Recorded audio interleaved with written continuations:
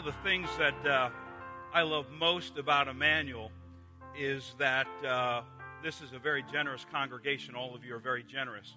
Did you know that we have a goal in our church that for every dollar we spend internally on ministries and those kinds of things, we spend $1 someplace else in the world. We invest $1 in our community or some other place around the world. And so it's with that in mind that we have the privilege today of introducing some pretty special guests with us from Joni and Friends. Our own Candy Nixon. I'm going to ask Candy to stand. She is the senior manager of Joni and Friends Souderton. And so you know Candy. Brian Funk, gentleman in the middle, is the Pennsylvania area director for Joni and Friends. So welcome, Brian, today. And Chris, I'm going to ask you to stand. Chris Hillesheim is the East Coast regional director for Joni and Friends. So you may have noticed I'm working my way up the organizational ladder. And we are privileged today to welcome the president and COO of Joni and Friends International, and his name is John Nugent. So welcome, John. Thank you. Welcome. Thank you. Thank you. John spent over 30 years in the software industry serving as senior vice president for Oracle, executive vice president at SAP, I guess that was in Villanova here, and president and CEO of Serena Software before becoming president of Joni and Friends. Joni and Friends is an international ministry founded by Johnny Erickson Tada, dedicated to sharing the hope of the gospel and giving practical help to people affected with disabilities.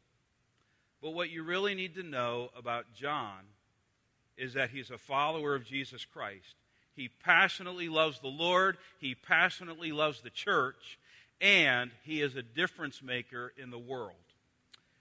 Recently, our Upward Basketball and Cheerleading Ministry completed the season by raising over $6,300 to support Joni and Friends, as well as being a collection hub for 288 wheelchairs, 300 walkers, 153 crutches, and I'm told a whole lot of canes. Okay? So it's a joy to welcome John and the Joni and Friends team with us today, and it's a special joy to hand him the big check of $6,300. Okay? So congratulations. Yeah.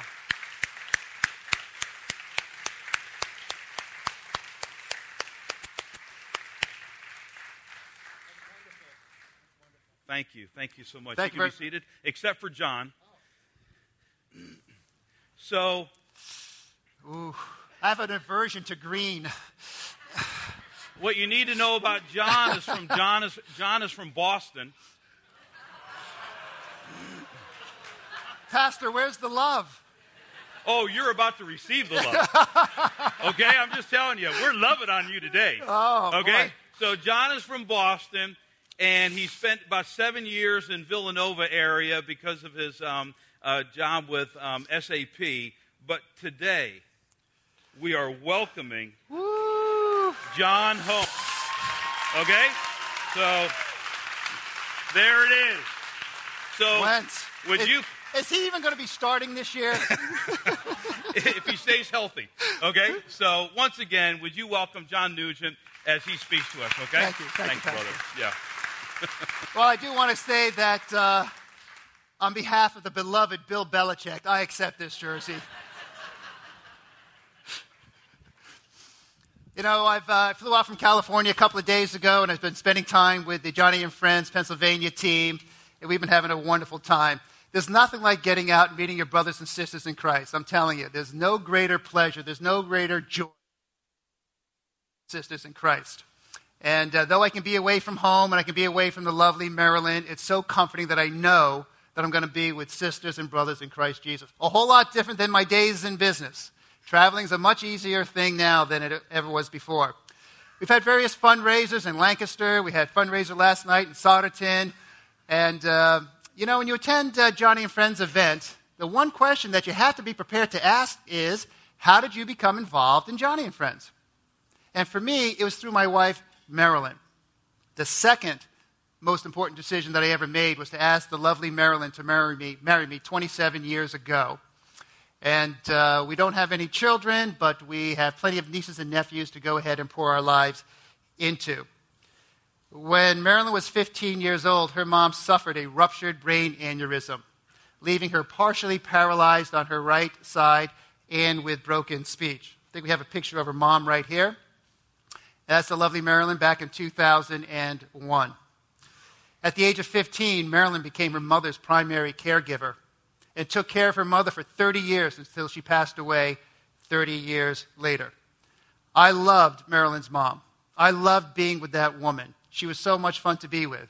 Anytime we went out to dinner, let's get your mom, take her to dinner. Go to the movies, let's get your mom, take her to the movies. In the face of her physical disabilities, I watched Geraldine, do life with such grace and a can-do spirit.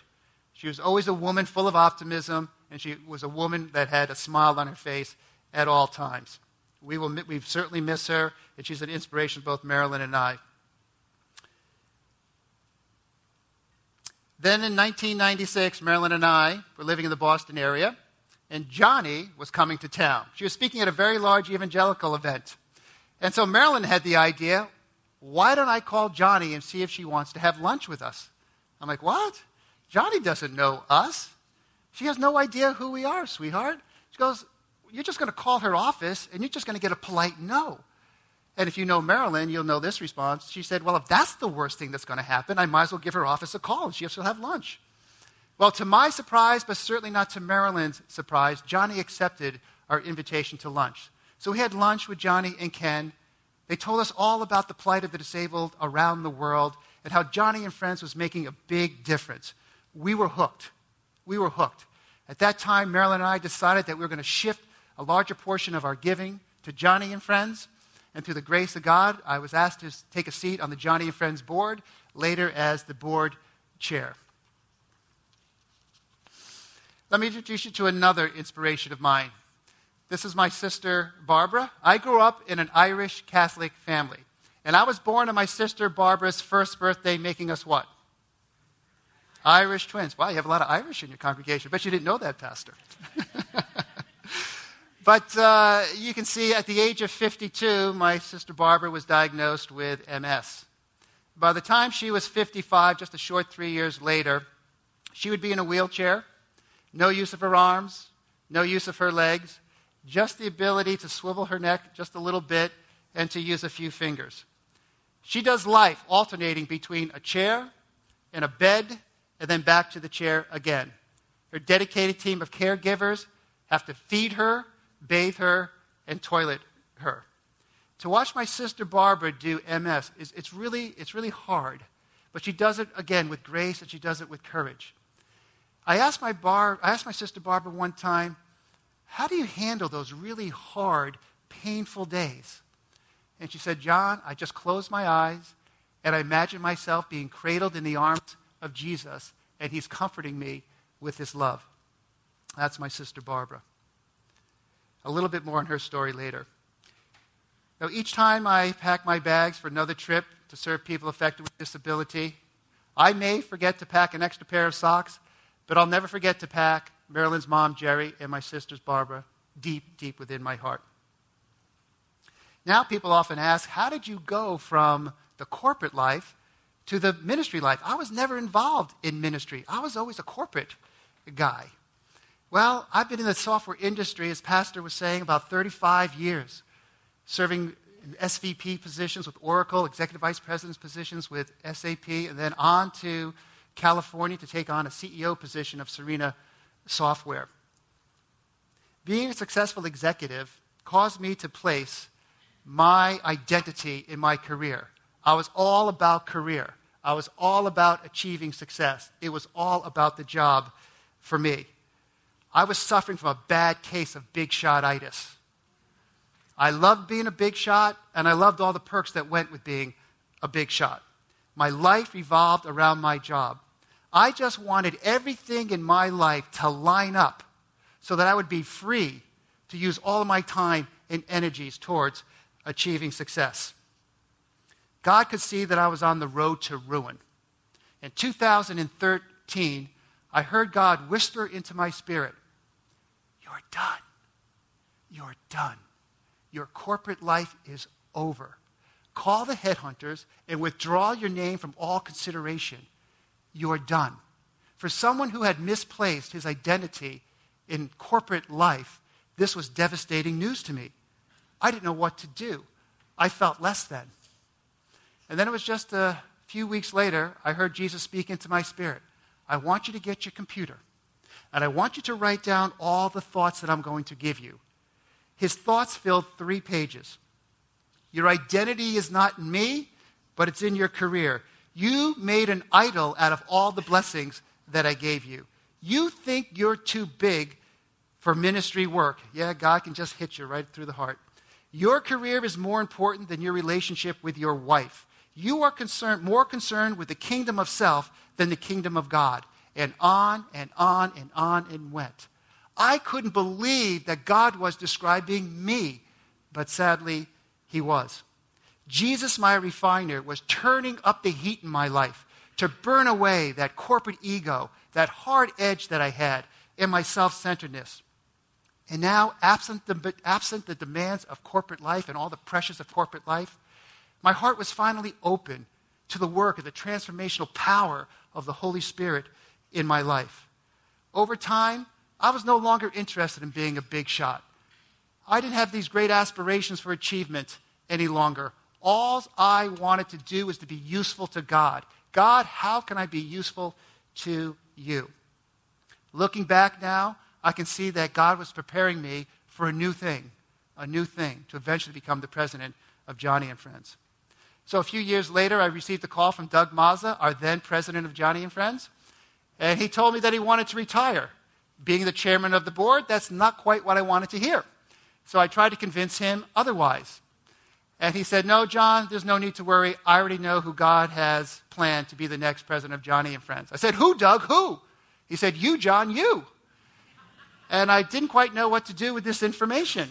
I said, Doug, I'm going to have to pray for this. I was on a different trajectory. This took me by surprise. So I prayed to God, and it was clear that the Lord was leading me this way. He said, John, why did you think I took you out of your corporate life? Why do you think I put you in the refiner's fire? And it was all clear to me that God wanted to use my corporate skill and now my new transformed heart to serve people affected with disability at Joni and Friends. Recently, I had the privilege of attending my first Joni and Friends Wheels for the World event. And it was in India, up in the Nepal border. I mean, this is a place, ladies and gentlemen, that the world has forgotten. The central government, no resources can reach that high on the Nepal border. But God hasn't forgotten this area of the world. Joni and Friends were working with a local missionary hospital along the border with Nepal. We were there to go ahead and provide wheelchairs, to provide the gospel of Jesus Christ, and to provide Bibles to people affected with disability, those with the disabled and their families. So, with the help of our many donors, this truck, I remember it vividly, this truck rolled into the hospital compound and it was loaded with Joni and Friends wheelchairs. We had about 250 wheelchairs roll into that compound. And they were met there by a team of about 15 to 18 Joni and Friends volunteers. Our trained nurses tended to the wounds and the open sores of people affected with disability. You see, in India, especially in this neck of the woods, if you're disabled, you live life crawling around on the ground. So you constantly have open wounds and open sores that need to be tended to. Our team of physical therapists and occupational therapists evaluated each individual. They went ahead and measured the person's body, passed those measurements on to a wheelchair mechanic to have the chair modified accordingly to ensure a custom fit. Now, this is a picture of a young girl with cerebral palsy who was fitted for a chair. She actually has a twin sister also with cerebral palsy. Now, she only had use of one arm. So what she would do is, we got her in, first of all, they don't come in like this with smiles on their faces. The moms and dads come in with their heads down, their eyes down. They're nothing but an air of despair around them. Their kids come in with despair as well. We measure them for the chair. We put the little child in the chair, and all of a sudden she blossoms. A smile comes on her face. She took her good arm, she grabbed that one wheel and started turning it. And so what would happen? She started going around in a circle. She found a new game she could play. She was so excited and she wouldn't stop laughing. I looked over at her mom and dad, and the despair and the anguish was off their face, and they were smiling and laughing along with their daughter. This picture here, the next picture, is of a disabled man. This disabled man is being lifted into a chair for the very first time in his life. There's one woman there who is a physical therapist. Another one is a wheelchair attendant. You see the woman in the pink mauve sari? That is the gentleman's wife. So she was bending down to take his feet and his legs and lovingly place them in the footrest for the first time. Now, through an interpreter, I asked her, how did you travel to this missionary hospital with a disabled husband? He doesn't have a chair. How did you get him here? She said through the interpreter, I carried him here along with the help of men I recruited along the way, along my 17-mile journey to get here. So now this man is off the ground. This man is sitting upright in a chair. And to be off the ground and be sitting upright in a chair gives you human dignity. This man had dignity for the first time in his life. And this man was not going to have to be carried home by his wife or by others. This man was all excited. He was going to roll home this time. Now, Joni and friends, we also work with a team of in-country partners. And these in-country partners, we have a few of them in India, they provide a whole array of services to families affected with disability. Let me kind of share how this works. Our in-country partner will get into their jeeps, will go into the villages. A typical village in India is about 1,500 people, and about 10% of those will have some form of a disability. They will seek out in the Hindu village the disabled. They will bring physical therapists and fit them to a chair. Then they will go ahead and teach the moms and dads teach them the trade, how they can earn income, because the poorest of the poor are the families affected with disability. So they teach them a trade, how they can raise chickens, how they can raise goats, how the young daughter can learn how to cut hair, how the son, able-bodied son, can make soap so they can earn an income. This did not go unnoticed by the local Hindu priest. The other thing that didn't go unnoticed of this Hindu priest is that why are these Christians dealing with people affected with disability? Don't they know that in India they're called the untouchables? And if you're an untouchable in India, you do not have access to medical care. So if you're disabled in this part of the world, and you're sick, you need medical treatment, you die. But praise God that there are Christian doctors in this particular hospital and other hospital who are more than glad to go ahead and treat the disabled. So praise God for raising up Christian doctors in these parts of India. So this Hindu priest, who happened to have an impaired leg, said, would you take me to the hospital to be treated? They took him in to the jeep. They took him to the hospital, met by a Christian doctor. They fitted the Hindu priest with a brace, and he was able to move around much more pain-free. And then, about a week or so later, the Hindu priest calls the Christians, says, I need you to come to my house. My wife is sick. She's very ill. All of my prayers to the Hindu gods have gone unanswered. Will you come and pray to your Christian God for my wife? So they made their way to the village, opened up the door, went into the house, and on the bed laid the woman. She was in distress. She had a very, very high fever. They went over, they laid hands on her, and they prayed for her. They prayed for Christ to heal her. And Jesus did, in fact, heal her. She immediately got up from her bed. She prepared tea for her husband and for her Hindu guest. The Hindu priest was stunned. He ended up going outside the house. He called all the villagers together to make a proclamation. He said, the gods, the Hindu gods, they do not have eyes to see. They do not have ears to hear. They do not have mouths to speak. But the Christian God does. So from now on, I am going to be following the Christian God. I will no longer be your Hindu priest. Praise God. Isn't that amazing what God can do? At the time I was told this story, this Hindu priest was being discipled to start a Christian home church in his home in his Hindu village. Praise the Lord for that. God is creating this worldwide movement. I've seen it. I've been on several trips around the world. God is creating a worldwide movement of believers who have committed their lives and their resources to ensuring that God's mandate, Luke 14 mandate, will be fulfilled, that his house may be fulfilled, to go into the streets and alleys of the towns and to minister to the blind, the lame, and the poor, and compel them to come into his house so his house may be full. This movement will stop at nothing.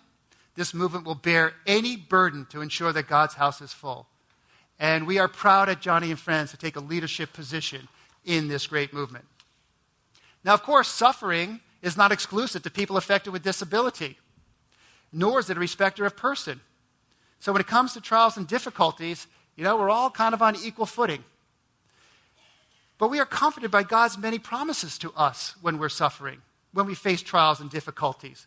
God tells us a few things. He tells us not to be surprised when he allows trials, permits trials to come our way.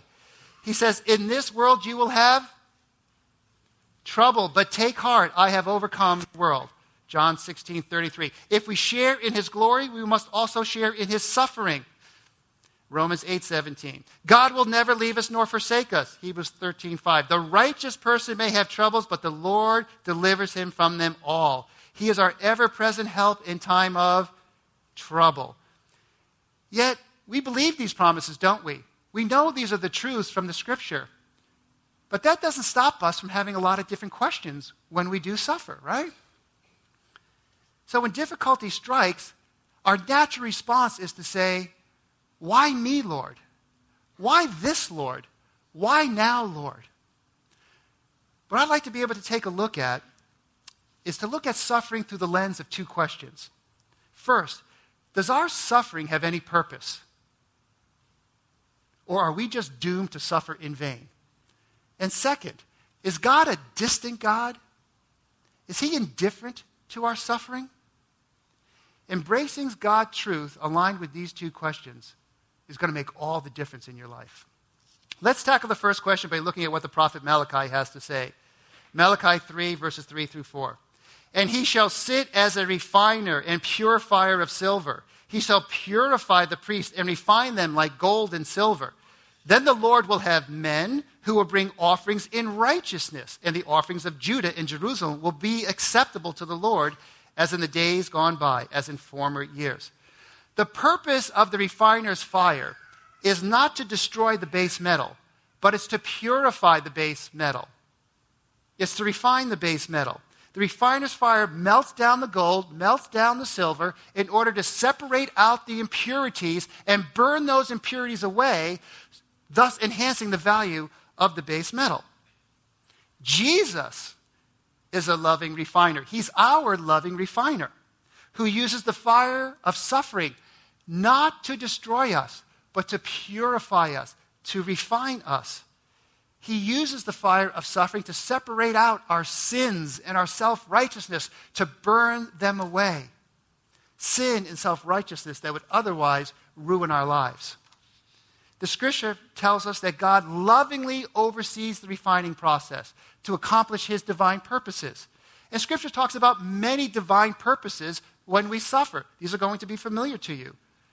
To test and strengthen our faith, to draw us closer to him, to enable us to comfort others in their suffering, to purify our hearts, to perfect the life of Jesus Christ within us.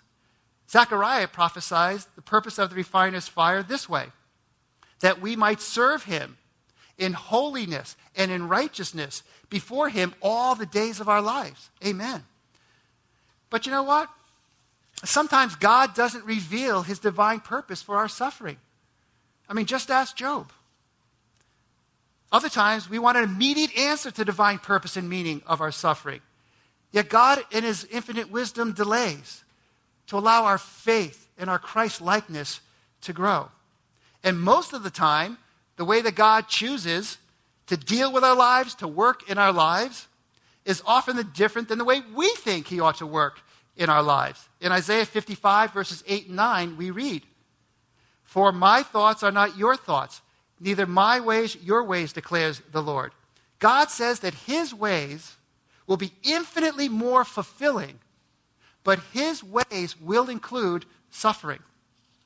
One person put it this way: he has plans for accomplishing his purposes which are different from ours. And he secures our own welfare by schemes that cross our own. He disappoints our hopes, foils our expectations, crosses our designs, removes our property or our friends, and thwarts our purposes in life.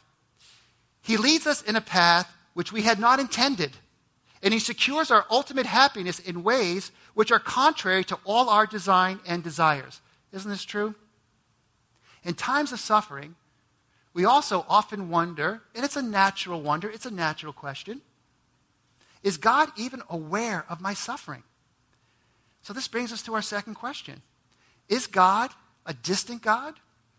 Is God indifferent to our suffering? Hebrews 4:15, "For we have not a high priest which cannot be touched with the feelings of our infirmities." Amen. Our God is a God who's touched by our raw feelings of suffering. He sympathizes with our anguish. He sympathizes with our trials and tribulations. He sees them. He knows them. He's literally saying, "I feel your pain." Because God knows in Jesus Christ what it's like to be a human being.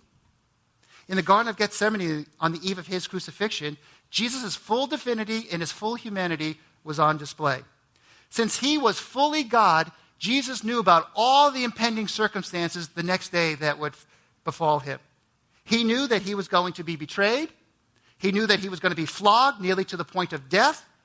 Jesus knew that his body was going to be beaten so badly that Isaiah said that he would be disfigured beyond that of any man, and that he would suffer death by crucifixion, considered to be the most painful and torturous method of execution. And worst of all, he was going to suffer the wrath of his heavenly Father for our sins.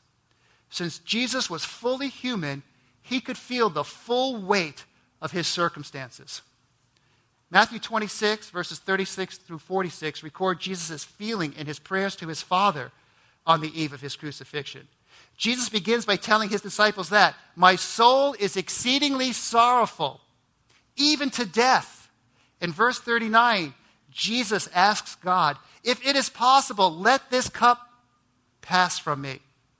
His anguish was so great that in Luke 22:44 we read, "And being in agony, he prayed more earnestly, that his sweat became like great drops of blood falling down on the ground." Let me pause here and ask a few questions. Has your heart ever been filled with so much sorrow and anguish that you thought you would die? Anybody? Sure. So has Jesus. Have you ever pleaded with God to remove circumstances, dire circumstances in your life, to remove the suffering in your life? Sure, we all have. Jesus has too. Have you ever been in such anguish that you prayed more earnestly? Sure you have. And so has Jesus. Have you ever been in such anguish that the tiny blood vessels in your face ruptured and the blood mingled with the sweat coming down from your forehead? Probably not. Probably not. But Jesus has. Jesus has. So we can be assured that Jesus can relate to the raw feelings of our anguish, our sorrow, and our suffering. Because like us, he too has experienced them. And I don't think Jesus would ask us to suffer and to surrender our will to the Father if he hadn't already done so himself. Suffering is something that we have in common with our Lord and Savior, Jesus Christ. Now, while Jesus' suffering had divine purpose and meaning, what about us mere mortals? Does our suffering have any purpose and meaning? We can certainly take a look at Scripture and maybe look at the life of Job, maybe look at the life of Apostle Paul, maybe the blind man in John 9. But I thought I'd bring it closer to home here and talk a little bit about Joni Eareckson Tada's life and to finish the story of my sister Barbara. When Joni Eareckson Tada was 17 years old, she dived off a platform in the Chesapeake Bay and she broke her neck. The doctors told her that she would never have use of her arms and her legs again, and that she was going to have to spend the rest of her life in a wheelchair. She desperately prayed to God to heal her body. Surely, Lord, you don't want me to be in a wheelchair the rest of my life. That cannot be the plan for my life. But Jesus did not heal her. She slipped into a deep depression. She tried to figure out ways that she could kill herself. And then, while reading the scriptures one day, she came across the reading in Mark 1, where Jesus spent his time healing the blind, the lame, and the sick. And so we read in that text that until morning, until sunset, Jesus was healing all the sick, all the diseased, all the disabled. And then the next day, the crowd started to gather again. And the disciples were trying to find Jesus. Where is he? Jesus had gone off to a quiet place to pray to his Father, the scripture says. When the disciples finally found Jesus, Jesus, everybody is looking for you. Look at the hills. The diseased, the blind, the lame, the sick, they're all gathering to be healed. And Jesus had this incredible response to them. He said, "Let us go somewhere else. Let us go to the nearby villages so I can preach there also. This is why I have come." Wow. The disciples were thinking to themselves, isn't this the most important thing that you could be doing right now, Jesus? Healing people? Jesus had other ideas. He said, no, let's go to a different place so I can preach there also. Jesus was not being indifferent to the cries of the suffering. He healed many people during his times of ministry. But Jesus knew who he was and why he had come. He knew he was the Son of God. He was the prophesied Messiah. He was the one who had come to shed his blood on the cross. This is why he had come. As Joni worked through her paralysis and desired to be healed, she realized that it wasn't about being healed that really mattered. It was really about the healer that mattered and why the healer had come. To sanctify her soul, to heal her, to save her. This helped Joni to see her disability in a whole new light.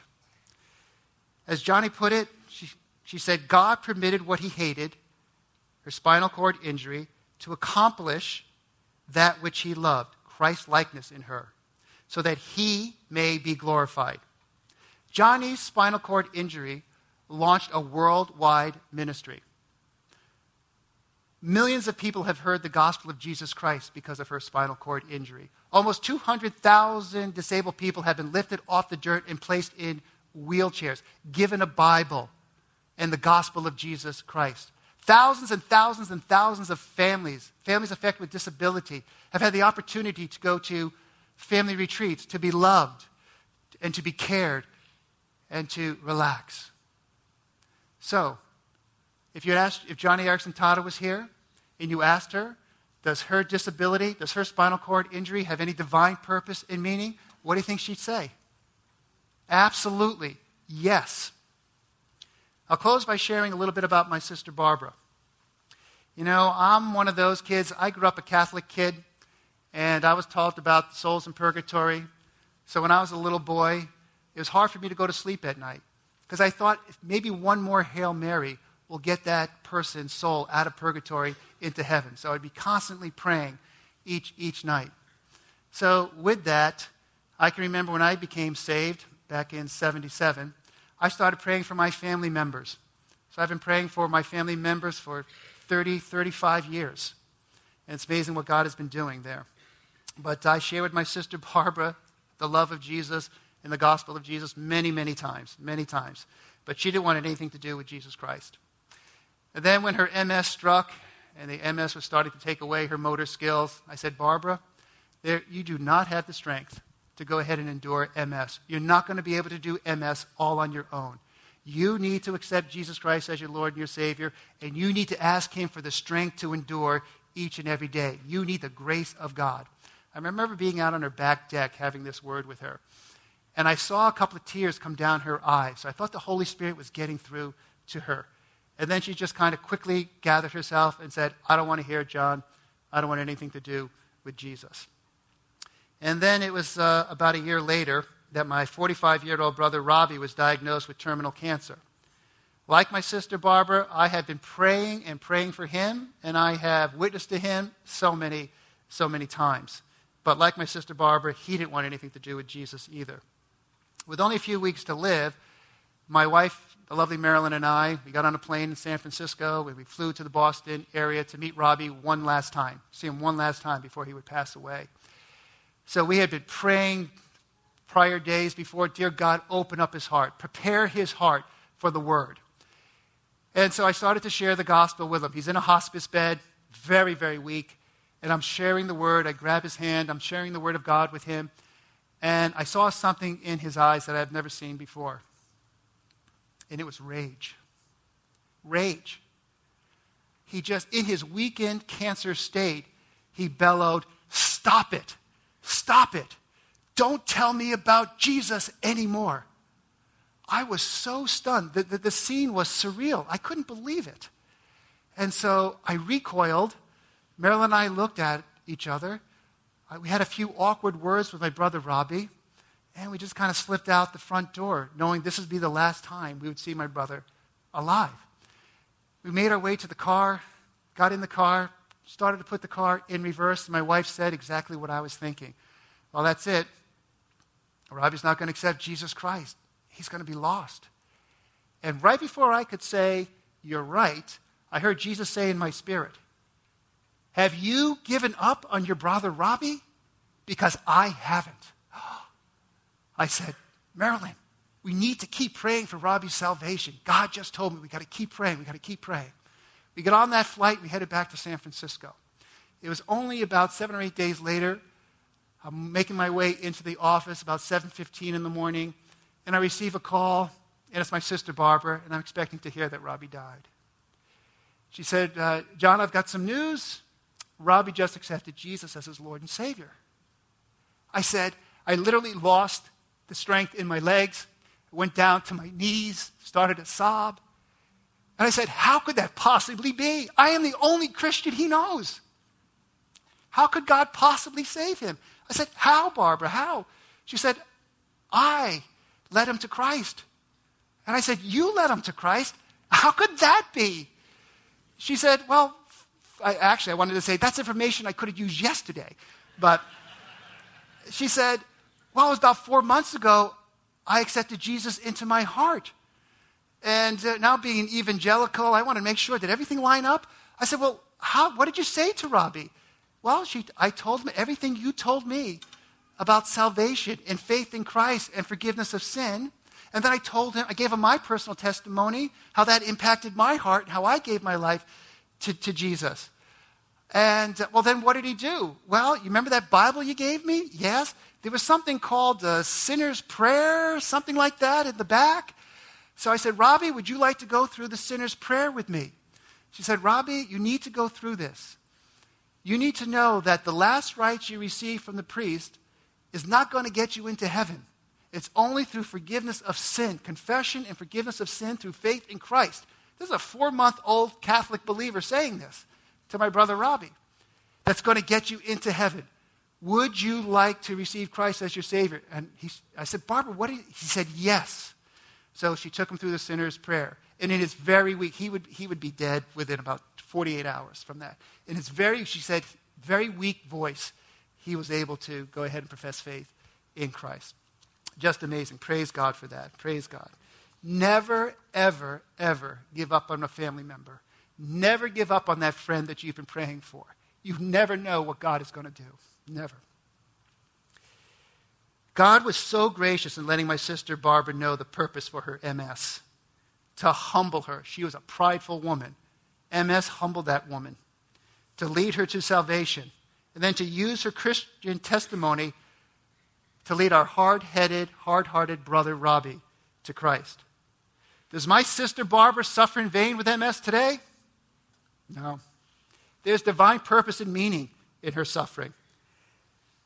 As God permits trials and difficulties into our lives, we can rest assured that God is touched with our raw feelings of sorrow and anguish and suffering, and that there is divine purpose and meaning. Remember, none of us ever, ever, ever suffer in vain.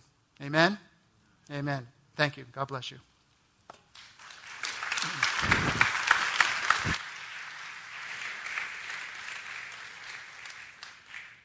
So as Jonathan was speaking, I think the Holy Spirit said two things to me. The first is that though he's representing Joni and friends, he's been sharing his own story. I think some of you are tracking with him in his own personal journey. And I think the morning is ripe for some of you to just hear his own heart and his own experience by saying, I'm surrendering my life to Christ. Now, for some of you, that may be a first-time thing. Maybe you're the hard-headed person that somebody's been speaking to you about for a long time. Maybe you're a person that just started attending our church, and you're like, yeah, I don't really get this. But there's an inward tug. But there's another surrender, too. And that is some of you have dreams and hopes, and you're a little mad at God because he hasn't been cooperating with you. Maybe you need to surrender and just say, God, I've been trying to get you on my page. I think today I'm going to get on your page. And I don't even know what that means. But I'm making a flip, a switch in my heart. And I'm surrendering my dreams and my desires to you. Does that make sense? I'm going to give a closing prayer and give you an opportunity to do that. The second thing that God put on my heart, and that is, and we hadn't planned on doing this, but I just feel like the Holy Spirit just said this. So there's an offering envelope right in the front in the chair, and if you would like to make a contribution, you can even take this offering envelope next week too and bring it back. But if you'd like to make a contribution to Joni and friends, just simply write out a check. Remember checks? We used to do that. Right? You guys take cash? Okay, cash or checks. Or if you need to come back next week, that's fine. But just mark an envelope, Joni and friends, and at the end of the service, just come up and lay it on the altar or bring it back next week, okay? So would you stand, please? Remember the first word I believe I've heard from the Holy Spirit, and that is surrender. For some of you, this may be just praying a simple prayer. Jesus, I invite you to come into my life, and from this moment on, I'm going to allow you to run my life. Come in. The second part of surrender for some may be, I'm going to stop trying to get you on my agenda. I'm laying it down. I will get on your agenda. So let's bow our heads together. Jesus, I think that this has been a clear word that John has spoken today. And thanks for the work of Joni and friends. We are so appreciative to partner together. Difference makers in the world, that's what you've called us to be for Jesus. So before we go, I think you've been tugging on some people's hearts. If you're here and you need to invite Christ into your life, and for whatever reason you never had before, but you have somebody speaking into you, then just say these words after me. Jesus, I do confess that I'm a sinner. And I'm laying down my sin right now, and I'm repenting, which means I'm walking away from it. Please come into my life. Please forgive me of every sin I've ever committed. And from this moment on, to the best of my ability, with your help, I will follow you. It's just that simple. You're opening up the door. You don't need to have it all figured out. You just open up the door. And Jesus and his church will help you moving forward. The second prayer is, I think some of us, even though we know Jesus, have our own agenda. And I think God is speaking to some people today saying, yeah, it's time to lay down my agenda and put Christ as a central figure in my life. And if that's you today, you just pray this very simple prayer. Jesus, I lay down my agenda. I surrender my dreams, my goals, my desires to you because they're smaller than yours. And they're better fitting because you know best. We pray all this in Jesus' name. All God's people said, amen. Have a great rest of the week. Remember, if you want to fill out an envelope, that's great. Just bring it up to the altar here. Thank you.